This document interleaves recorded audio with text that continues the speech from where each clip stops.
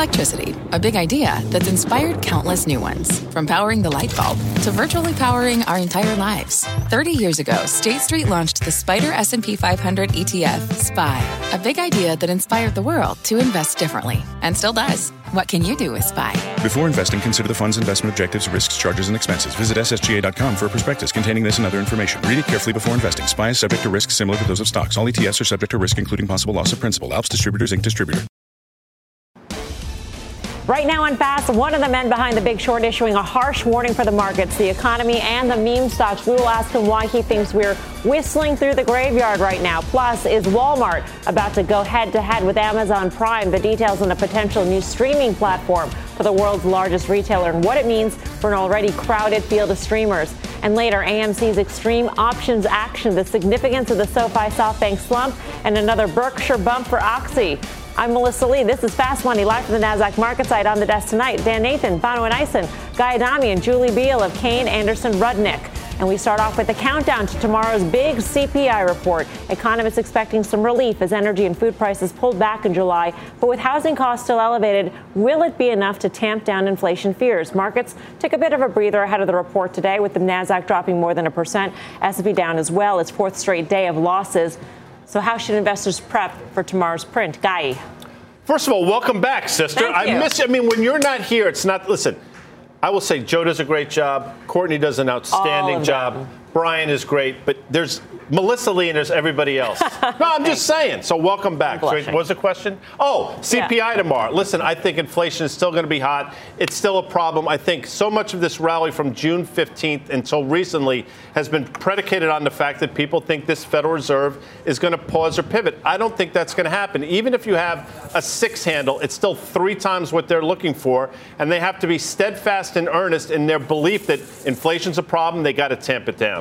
Yeah, Dan? Yeah, all the excitement, though, over the last few weeks. You know, we had the S&P up 15% off those June lows. We had the NASDAQ 100 up more than 20%. It really feels like that investor sentiment shifted from really like worst case scenarios in May to maybe a soft landing, right? And so some of this data, I mean, again, you know, that jobs number last week, you could look at it a couple of different ways. If the CPI readings start to come in, we're starting to hear a lot of things about moderating prices in both services, you know, and in commodities, that sort of thing. I mean, there is a narrative to be kind of scripted in a way that maybe we are on the precipice of a soft landing. Maybe some of the hitting this thing really hard in a short period of time as far as the rate hikes in QT. I'm not saying that I'm in that camp. I think that's what the stock market's saying. It's also what like yields are saying in a way, right? So if you look at the 10-year yield at 2.7%, you could look at it another way. You could say stagflation. But I think right now, as of last week, before we had this sell-off over the last day and a half or so, it really was soft landing. That was kind of the message. And at least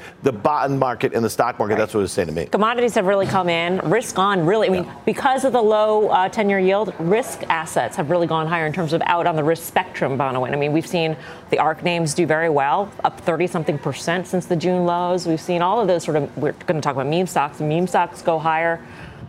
Well, there's been enough erosion in terms of the base for these modest moves to really reflect as like a large percentage move. So, you know, I think you kind of want to normalize for where we have been versus where we currently are. You know, in terms of what to expect tomorrow, I mean, it matters, but I think we've seen enough strength in the labor market, and they've told you, listen, it's inflation and it's a labor market. They're going to continue to march forward. I think the people that are looking for the pivot need to pivot and look for something else. I don't think it's going to happen. They've come out, they've been as straightforward as they can be with you and told you exactly what the plan is going to be. And to Guy's point, even if it is a 6-7 handle, I mean, peak inflation to me, I think it's an overblown notion. It doesn't matter.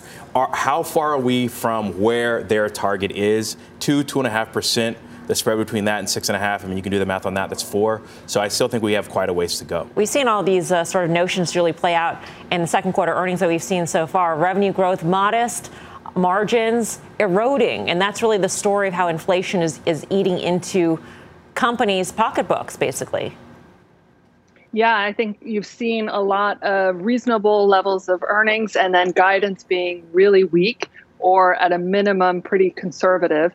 I think businesses are nervous about how much investment they really want to be undertaking, given that they expect a softening economy. And I think longer term, the real question is, what is purchasing power look like for consumers? Because we can sit here and say it's 8%, 9% tomorrow, or 6%. Your consumer doesn't care. They want to know what the absolute dollar is on their gas bill or on their grocery bill. The percentages are useless. They eat using dollars. Right. Price stability, Guy, which is what Jerome Powell struggles to achieve once again. I mean, price stability.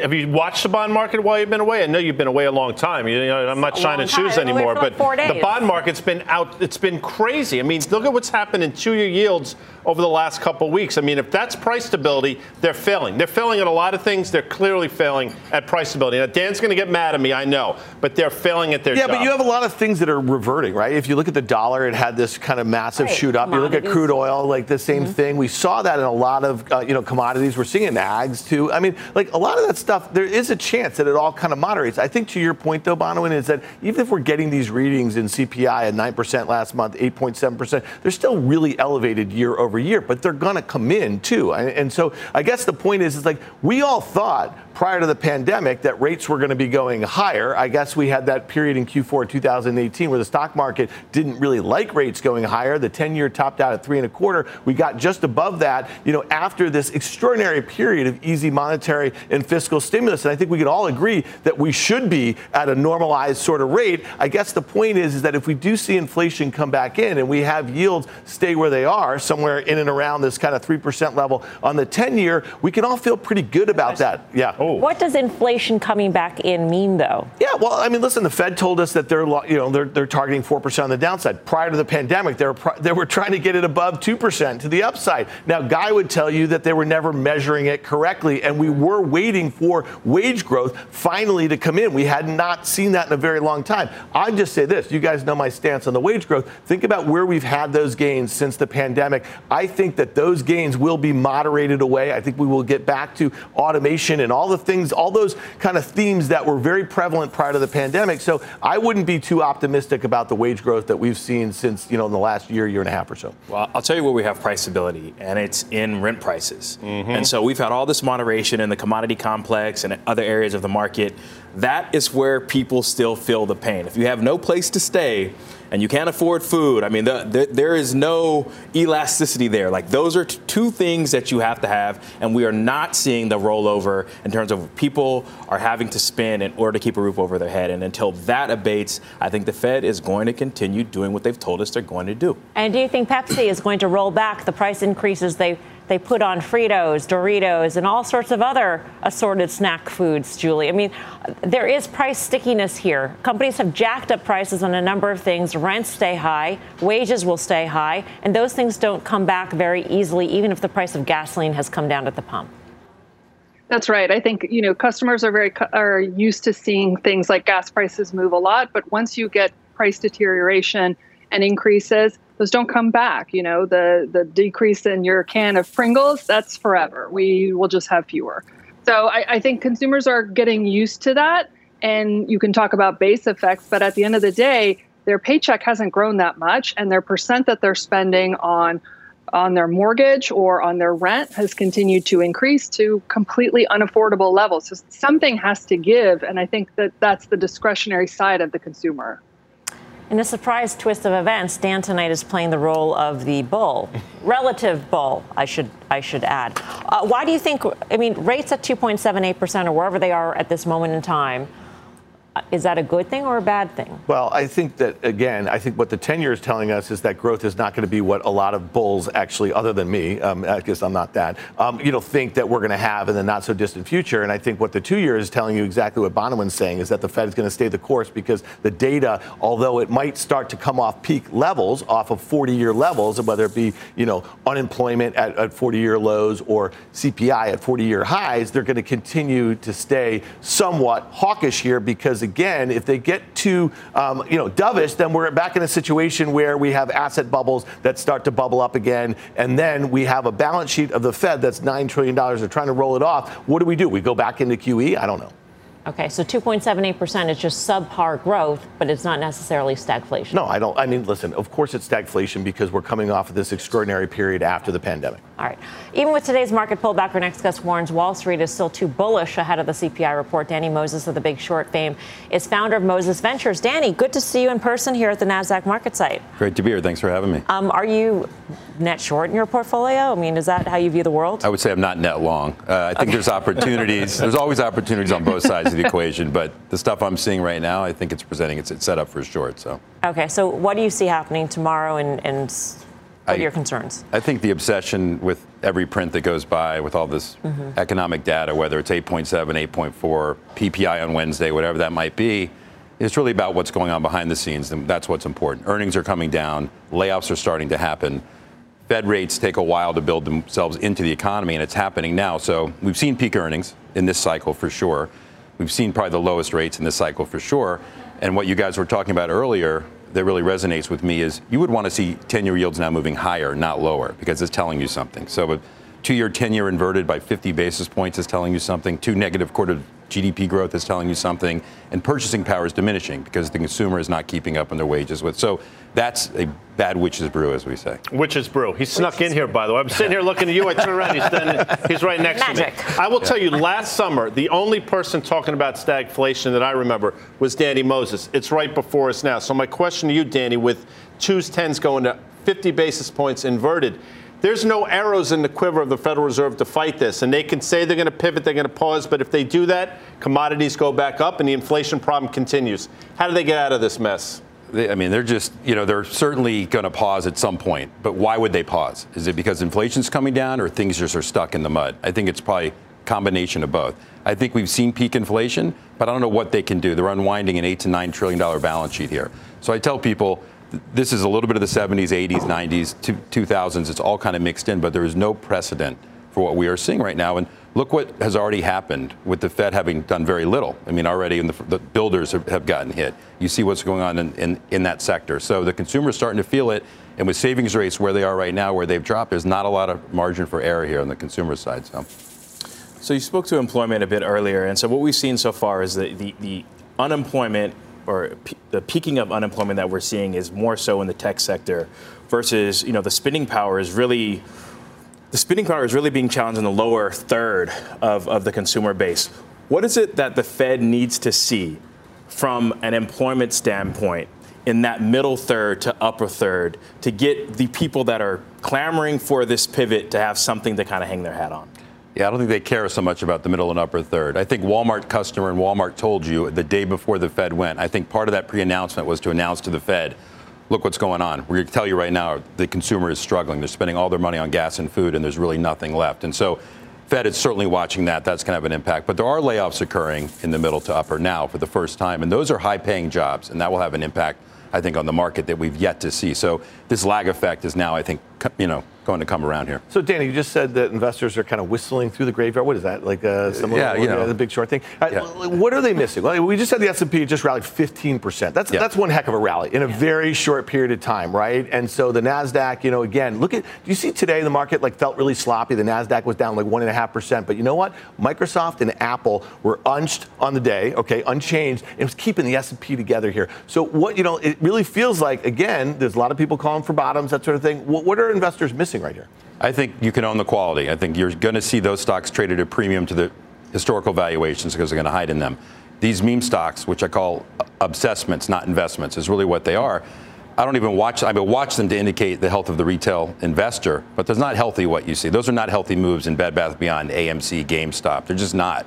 And we know where they're going to end, or at least I think I know where they're going to end in. And so you want to own companies with strong fundamentals. You want to own companies with good, solid cash on their balance sheet, not lots of debt, because that's a whole other area that we can talk about maybe on a different episode, is what's going to happen when corporations need to come back for paper to fund their balance sheets. It's going to be a lot more expensive this time around. So those are all things that have yet to come, and I think that's coming on the horizon. Is there a big short in your portfolio now? And I'm just saying, relative to other positions. You're baiting me now. Not necessarily. There's one. There's one. Well, listen, I'll just say, Tesla, to me, is everything about this market that has been wrong. It's been bad enforcement by the government, capital markets, brokers writing research that, obviously for banking fees and so forth. And to me, when that thing finally breaks, if it ever does, and been wrong for a long time, but if and when it does, I think we'll know that the market has corrected itself because it has a little bit of everything in this market. So this is a short position in your portfolio? Tesla is a short position in my portfolio. Since what level? Well, because a lot of people have gone broke shorting Tesla. Absolutely. Right? I have not. So I made money initially years ago when after the Solar City acquisition. I thought for sure so this is a people would realize. I mean, this is a it's been a war. decade-long. It's been a war. I've traded. I haven't traded as well as I probably should have, but now I think I'm geared up to a level where I'm very comfortable being short at these levels. So. Okay. All right. Danny, good to see you. Thank you. Good to see you. Danny Thank you, guys. Moses.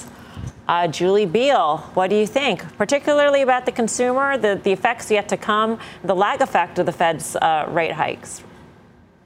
Yeah, I completely agree. I think this is the time to be in quality. I think from a valuation standpoint, the rally that we've seen has really left quality behind. And so you can actually find good value there right now.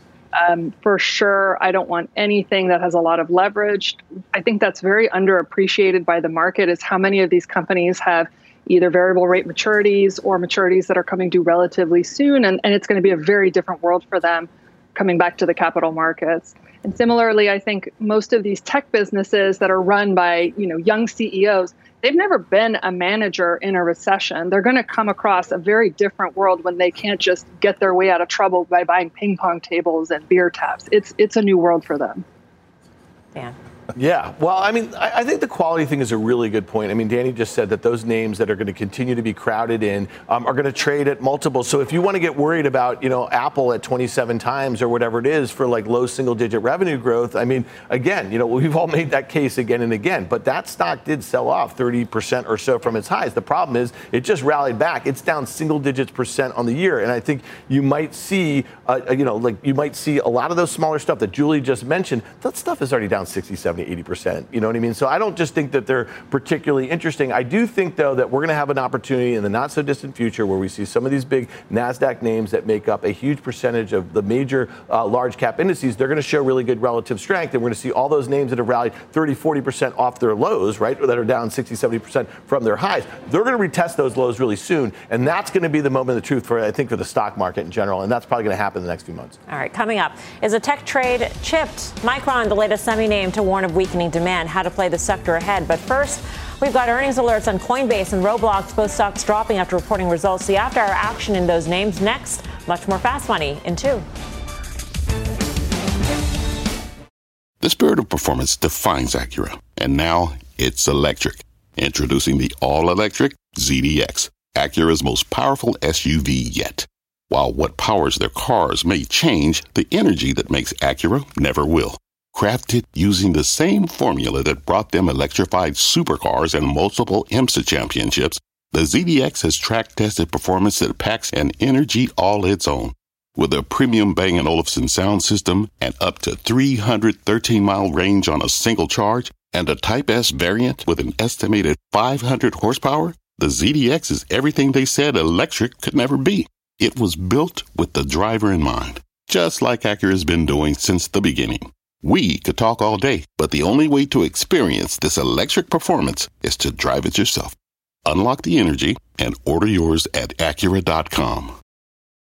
Wouldn't it be great to have all your investment and retirement accounts in one place? Yahoo Finance, our sponsor today, makes it easy. I use it to put my investment account and 401k accounts into one hub and get expert tips that help me confidently manage my money. For more than 25 years, Yahoo Finance has been the brand behind every great investor. Whether you're a seasoned investor or are looking for that extra guidance, Yahoo Finance gives you all the tools and data you need in one place. They're the #1 finance destination, producing a holistic look at the financial news cycle, including breaking news, original editorial perspectives, analyst ratings, independent research, customizable charts, and so much more. Securely link your brokerage accounts for a unified view of your wealth, including 401k and other investments. A comprehensive perspective is what sets apart great investors, and it's how Yahoo Finance ensures you have the insight to look at your wealth in its entirety. For comprehensive financial news and analysis, visit the brand behind every great investor, yahoofinance.com, the #1 financial destination, yahoofinance.com. That's yahoofinance.com.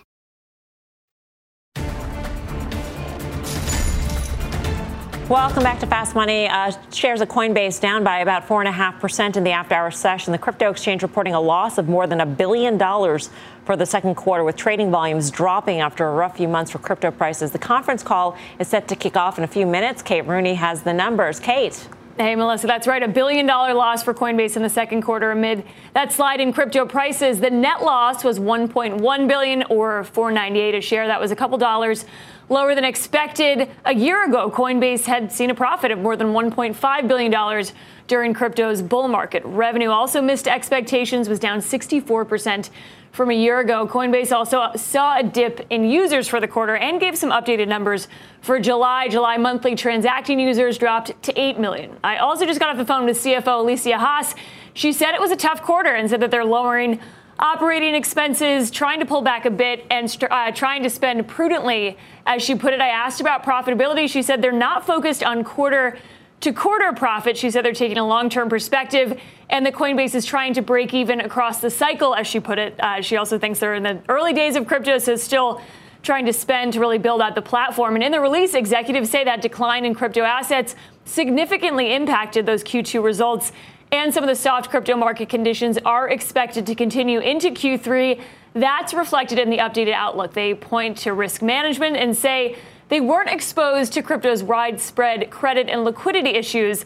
On the bright side, and then on outlook, Coinbase now lowering the range for monthly transacting users for the full year, also expecting a drop in revenue per user, lowering trading volume guidance as well for the third quarter compared to Q2. Melissa, back to you. Any sense, Kate, from your discussion with the CFO about promotional activity to keep consumers? Marketing. It is sort of this push and pull because they've got this slowdown in users. And a lot of times, especially in fintech, you've got to spend big to advertise. We've seen Super Bowl ads by this company and a lot of others in crypto. She did say that they're trying to be prudent, but they can't fully take their foot off the gas because they've got to compete. You've now got the likes of FTX, Binance in the U.S. market. So it doesn't seem like they're completely scrapping the marketing budget, but it is sort of this balancing act, and we'll get more on that likely on the call coming up here in about 10 minutes. All right, Kate, thanks. Kate Rooney. Julie Beal, how do you feel about Coinbase here? Not only are they facing competitive pressures potentially here, a decline in the crypto market, but they've also got an SEC investigation on their hands. Yeah, I think, all I have to do when I want to kind of check in on what's going with crypto is find the website. Web 3.0 is going great. And it's just a daily digest of the scams, the hacking, the bankruptcies. I mean, to me, this is just a space that doesn't have a lot of quality to it, but it has lots of opportunity for fraud.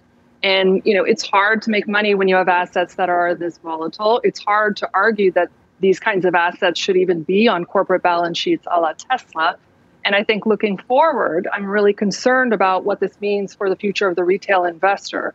But I kind of think the reason why we talk about this all the time is that half of men in the U.S. have traded crypto. So that's probably why. Yeah, I'm not one of them, though. But I'll say this. Danny was just here talking about some of the absurdities and the moves.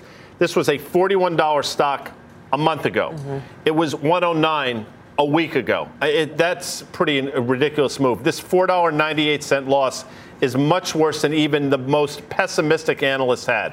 That's that. With that said, when BlackRock came in, this stock was trading somewhere between 75 and 80. I will tell you that a 50% retracement of the move that I just talked about is 75. I actually think it gets there, and I think if it does, you buy it when it does get there. Right. Let's get to Roblox now. Shares are down quite a bit in the after-hour session. The gaming platform reporting a 4% drop in bookings, its revenue metric, versus a year ago. The company also saying daily active users came in at just over 52 million, about 1 million less than expected.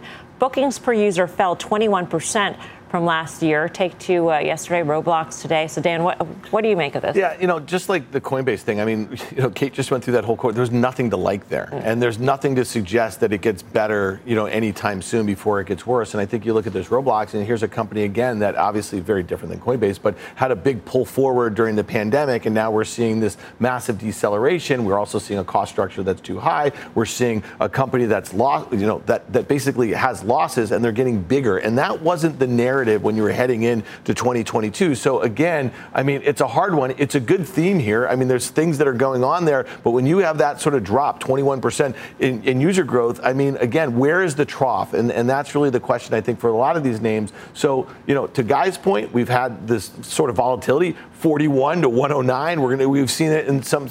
These are great trading vehicles right now, but I think if you're going to start to think about what does it look like when we get past this period in the market, you're going to have to dollar cost average if you want to try to catch a bottom on a longer term basis. Do you, Bonawyn? Try to catch a bottom? Yeah. Never. Not ever, not once. Cost average Never have I ever. Right. I would say, like, similar to Guy's point before, it's made that move from 30 to 50 and now has retraced back to 40. So there is some technical setup there. If I'm going to try to catch a falling knife, Melissa, you know me by now, it's always going to be via an options play. I don't like my hands bloody, so I don't catch falling knives. You know, we like to come up with new games here on CNBC's Fast Money, which at 5 o'clock each night, 15 and a half. Almost 16 years. Almost 16. If I continue this, we probably won't make it. I'll say this. Okay. Never Have I Ever would be a fantastic Fast Money game that Never Have I Ever. No, Never Have I Ever. First Never Have I Ever be. I don't know. I just thought of the game. I've never bought anything on Amazon. Yes. I've never bought anything on the line. When I do that, you'll be the first to know. Right. Can't wait. There's a lot more Fast Money to come. Here's what's coming up next. Is the chip trade collapsing? Micron is the latest name to warn that big tech is in big trouble. What it means for semis and the rest of the market next. And later, grab your popcorn. A mega bet on AMC. One trader says it's time to roll credits on that movie theater stock. Stick around. We'll bring you that and a lot more. You're watching Fast Money, live from the NASDAQ market site in Times Square. We're back right after this.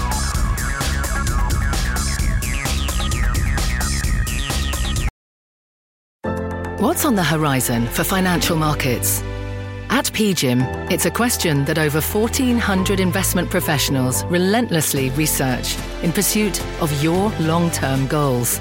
Specialized across asset classes, but united in collaboration, our teams provide global and local expertise. Our investments shape tomorrow, today. Pursue your tomorrow with PGIM, a leading global asset manager.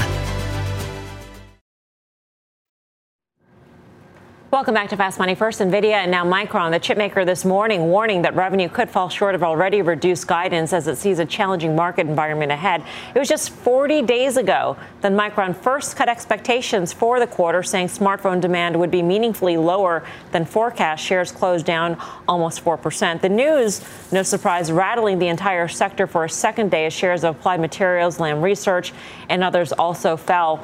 I mean, how many times are we going to trade lower on basically the same sort of thing, Dan? Yeah, I think it's the frequency in which we're getting these things. Yeah. And I think that when we were talking about, I think a month and a half ago, all of those pre-announcements that we got soon after we had just seen the Q1 results and the Q2 guidance. So here we're seeing a shift from kind of on-the-line stuff to some more infrastructure-y sort of stuff. And so to me, I think there's a lot of things you can extrapolate from the Micron, again, 40 days after they gave that guidance on June 30th. And, you know, I got to tell you, I was not here yesterday. That NVIDIA revenue miss, that was eye-popping. And I'm actually surprised it's not down a lot more. I'm surprised that the SMH, the ETF that tracks the semiconductor index, has not really, I mean, maybe they are going back to lows. And maybe that's the sector that you have to watch. Forget the meme stuff or whatever. And that's probably why you'll continue to see crowding, I guess, in the Apple and the Microsoft. I mean, for a name that had been so loved, that executed so well over the course of time, NVIDIA, and then to see, I mean, the gaming revenue line was just disastrous. And then, so they said that data centers should hold in, which that's fine. Right. Let's see what happens. But, you know, Carter Worth was on last night. He had a great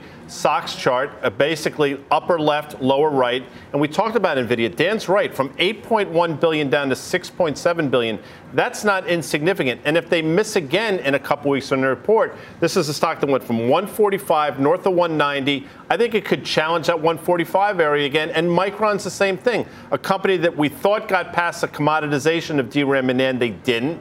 When stocks like this are this cheap on valuation, it's typically a warning sign. I think Micron can go down as well. You know, if you had said this is going to happen today, Julie, and how do you think the stock market will trade? That's almost another game in and of itself. Yeah, I play that game. But that NVIDIA had a disastrous quarter last night. Micron would take down their guidance for the second time in 40 days, essentially.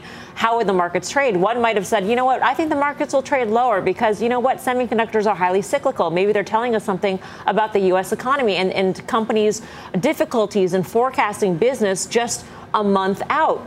And yet here we were today. It was really confined, the damage was, to the chip sector. I think that's right. I think everyone is realizing that these businesses have more cyclicality. We had hoped that with consolidation that it would be better, but I don't think it's really that much better for them. And they still have a very hard time forecasting their own demand, like most businesses, right? That's what makes this job interesting, I would say. But I think if I look forward and across, it really depends on what you're exposed to. And if you have any kind of chip exposure to the consumer, I think you're going to be in a weaker position than if you have chip exposure to industrials or to automation. I think that's a better place to be. So that's kind of what we're trying to keep in mind is think of the end user. That's really how you position yourself. When we saw that weakness in yields, particularly on the back end, you saw the flight of capital back into growth, back into technology. And this isn't just an NVIDIA thing. This isn't just a Micron thing. AMD told you the same thing, and they've pretty much been a darling this entire time. They said, listen, guidance is going to continue to be challenged. And what I think investors are going to have to continue to hear is the same message on repeat, particularly with yields where they are. I think between tomorrow, September's Fed action, and continued space in this semi space, I think those are going to be the things that contribute to us kind of rolling over and taking another leg lower. I'll also mention, if you take a look at the XLY, which also got a pop when we saw commodities kind of come off, all of that stuff is also starting to roll over. So for whatever reason, this move back lower is a little bit longer than we might have anticipated, but you are starting to see ththose cracks. Yeah, Julie makes a great point about the semiconductors exposed to consumers, to industrials, and we just looked at Texas Instruments just a couple weeks ago had actually really good. I think we were all surprised not only in the report but also the guidance. And when you think about the areas in industrial and autos and stuff where we know that there's supply constraints and we know that there's going to be a demand for a while, that is a place to be. And you look at Texas Instruments, it's down only 6% on the year, and it's barely near those recent all-time highs. So I think there's places that you can hide out in semis, but right now, the ones that are warning, I just don't think you want to try buying them on the way back to their lows that they made last month. All right, coming up, is Walmart the next media company? The big box retailer may be making its move into the world of streaming. We'll get you the details next. And later, the Reddit revolution is picking back up again. What direction does the options market see AMC heading from here? That trade and more when Fast Money returns. Welcome back to Fast Money. Walmart may be taking another stab at streaming and go head-to-head with Amazon Prime. A new report out says the retailer's exploring deals with a number of major media companies. Julia Borston's got the details. Julia. Well, Melissa, we've reached out to Walmart for comment. We have not heard back yet, but the New York Times is reporting that Walmart is exploring bundling a streaming service into its Walmart Plus membership program, and that Walmart has held talks with executives at Paramount, Disney, and Comcast as it evaluates how it could use TV shows and movies to drive subscribers to Walmart Plus. That's the service which costs $13 a month and includes free shipping. Now, I've talked to some of the companies named in the article, Paramount and Disney. They've told me no comment. I've not gotten through to Comcast yet, but I've talked to some sources in the space. Multiple sources tell me that these talks are indeed happening. And here's why this could make sense. It could build on Walmart Plus offering Spotify Premium for 6 months for free to its subscribers. And it would follow in the way Amazon has used original and licensed content to keep subscribers hooked on Amazon Plus, and on the way that Verizon and T-Mobile have offered their subscribers free or discounted access to streamers. For instance, certain Verizon plans include access to Hulu, Disney Plus, and ESPN Plus. And here's one other thing. If Walmart could license content to stream with ads, those ads would be incredibly valuable, similar to the way that Amazon and Google have been able to use product search data to drive their own ad growth. Guys? Julia, thank you. Julia Borston.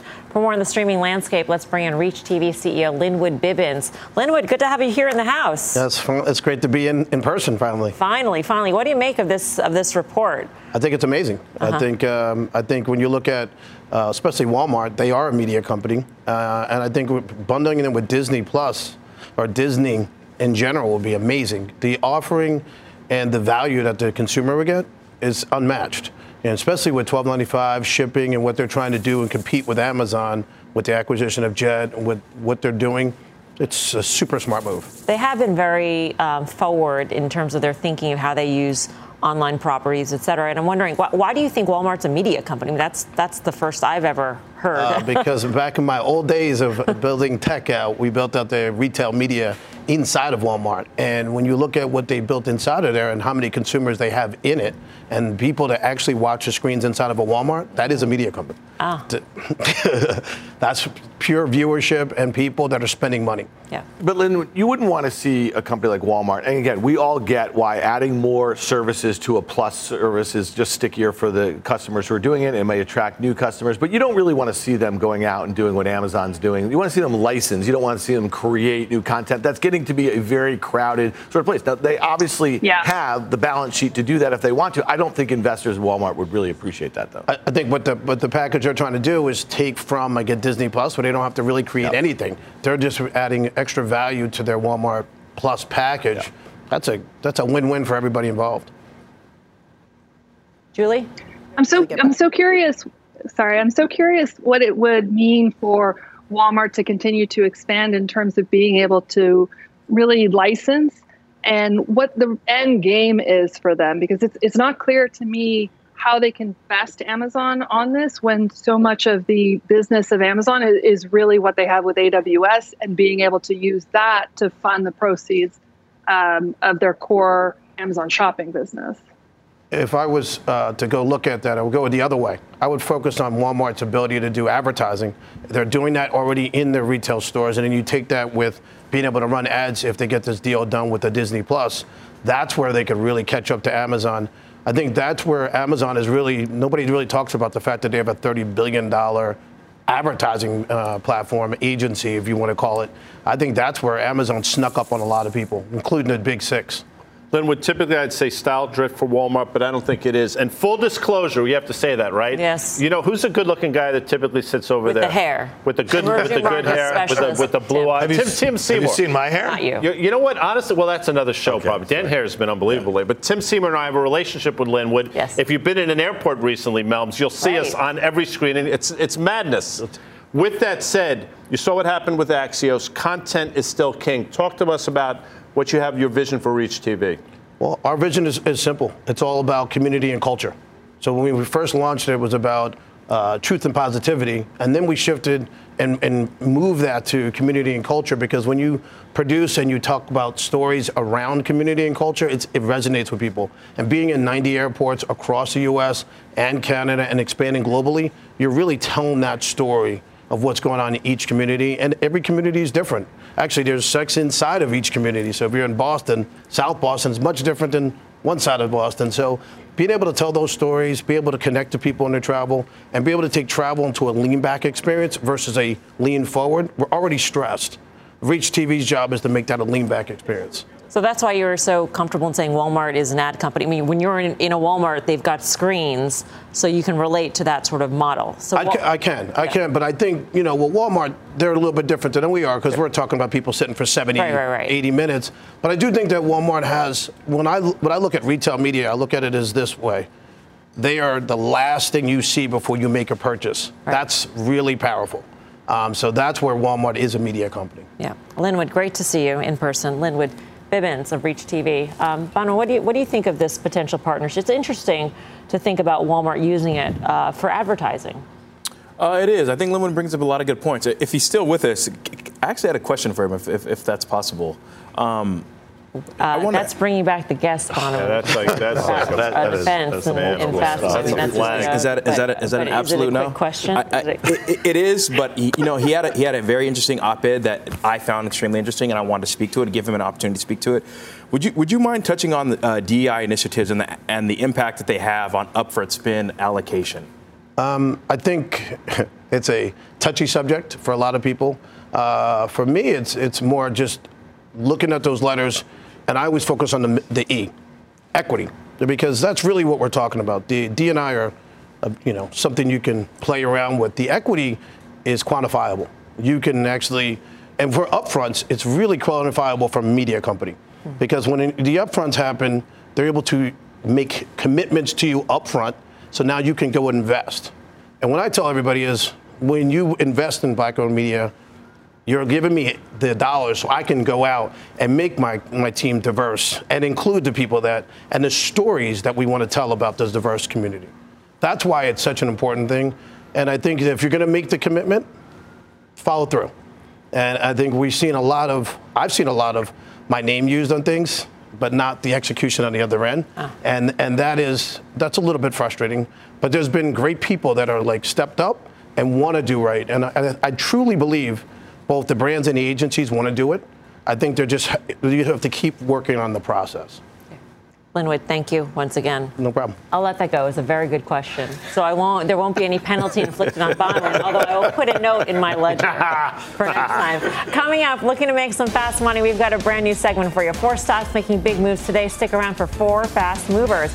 But first, a sea of red for the Reddit stocks after seeing some big gains yesterday. Is there more downside to come? We'll tell you what the options markets are saying. More fast money in 2.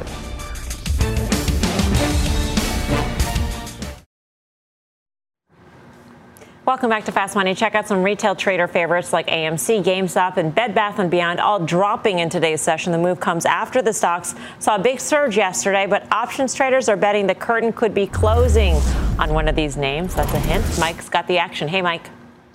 Yeah, we're talking about AMC, which is always one of the busiest single stock options that traded, but it did trade 1.4 times its average daily options volume today.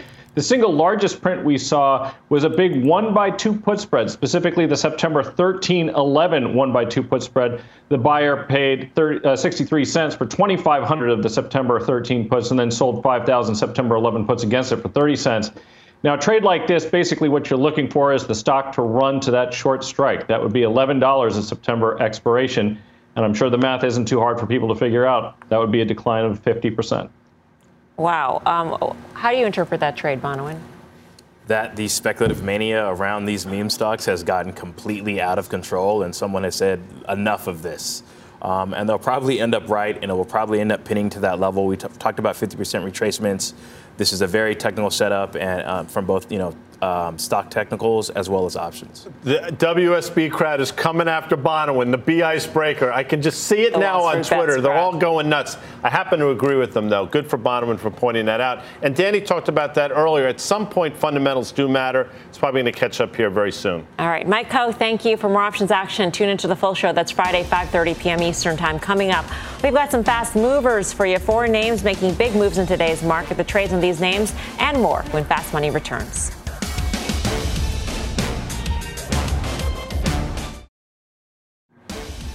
Welcome back. Cramer's got a big lineup ahead. Do not miss interviews with the heads of Planet Fitness, Take-Two Interactive, and the Union Square Hospitality Group. That's at the top of the hour on Mad Money. All right, meantime, we're digging into some fast movers in today's session. Up first, Occidental Petroleum shares jumping 4% after Berkshire Hathaway announced it raised its stake in the energy company to more than 20%. Crossing this threshold means Berkshire can now record some of the oil company's profits as its own. Guy. Clearly, Warren Buffett and Berkshire Hathaway does not think this energy move is over. I happen to agree. Now, it's been painful, and Dan's been all over the move from 130 down to current levels. But I think there's another leg higher. Clearly, I think Warren Buffett thinks that as well. And Occidental is cheap here. 187 million shares now, north of 20%.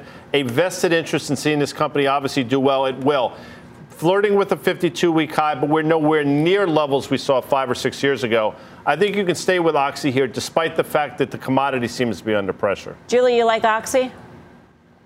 Yeah, I think it's an interesting play on the resources. We've been underinvesting in capital for such a long time, and I think we could see a super cycle of investment that sets us up longer term. So, yeah.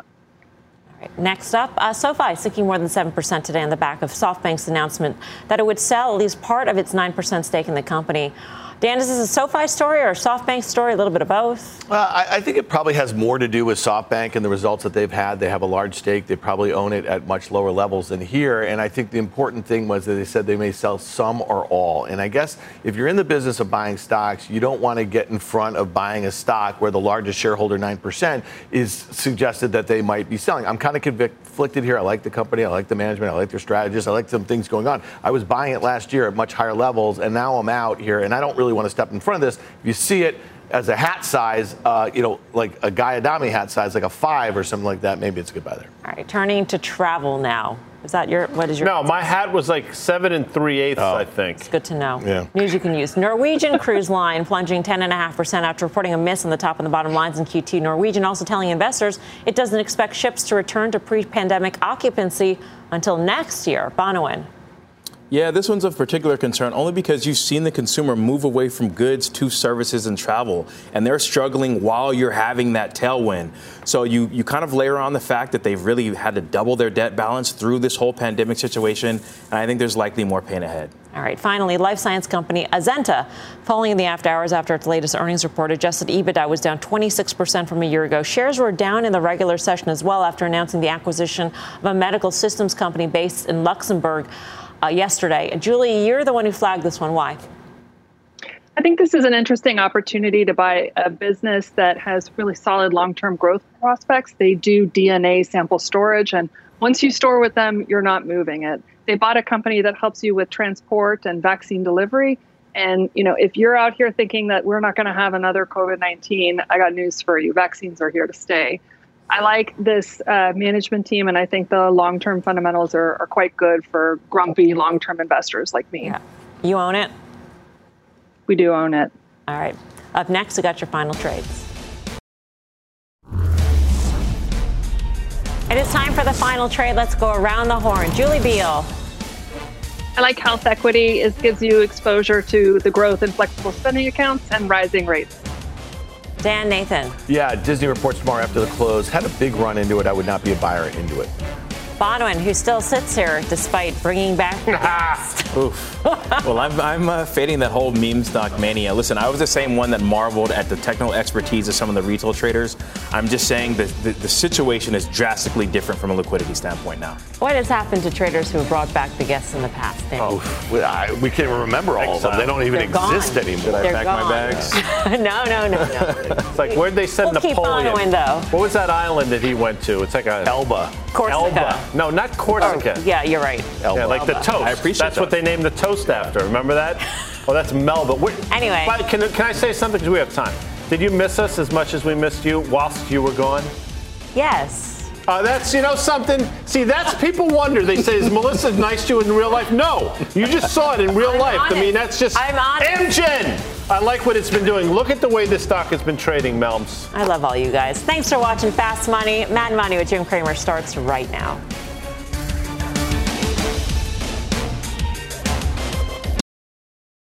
This podcast is supported by FedEx. Dear small and medium businesses, no one wants happy customers more than you do. That's why FedEx offers you picture proof of delivery, packageless and paperless returns, as well as weekend home delivery to 98% of the U.S. on Saturday and 50% on Sunday. See the FedEx service guide for delivery information. FedEx Ground service is also faster to more locations than UPS Ground. See what FedEx can do for your business. Absolutely, positively FedEx.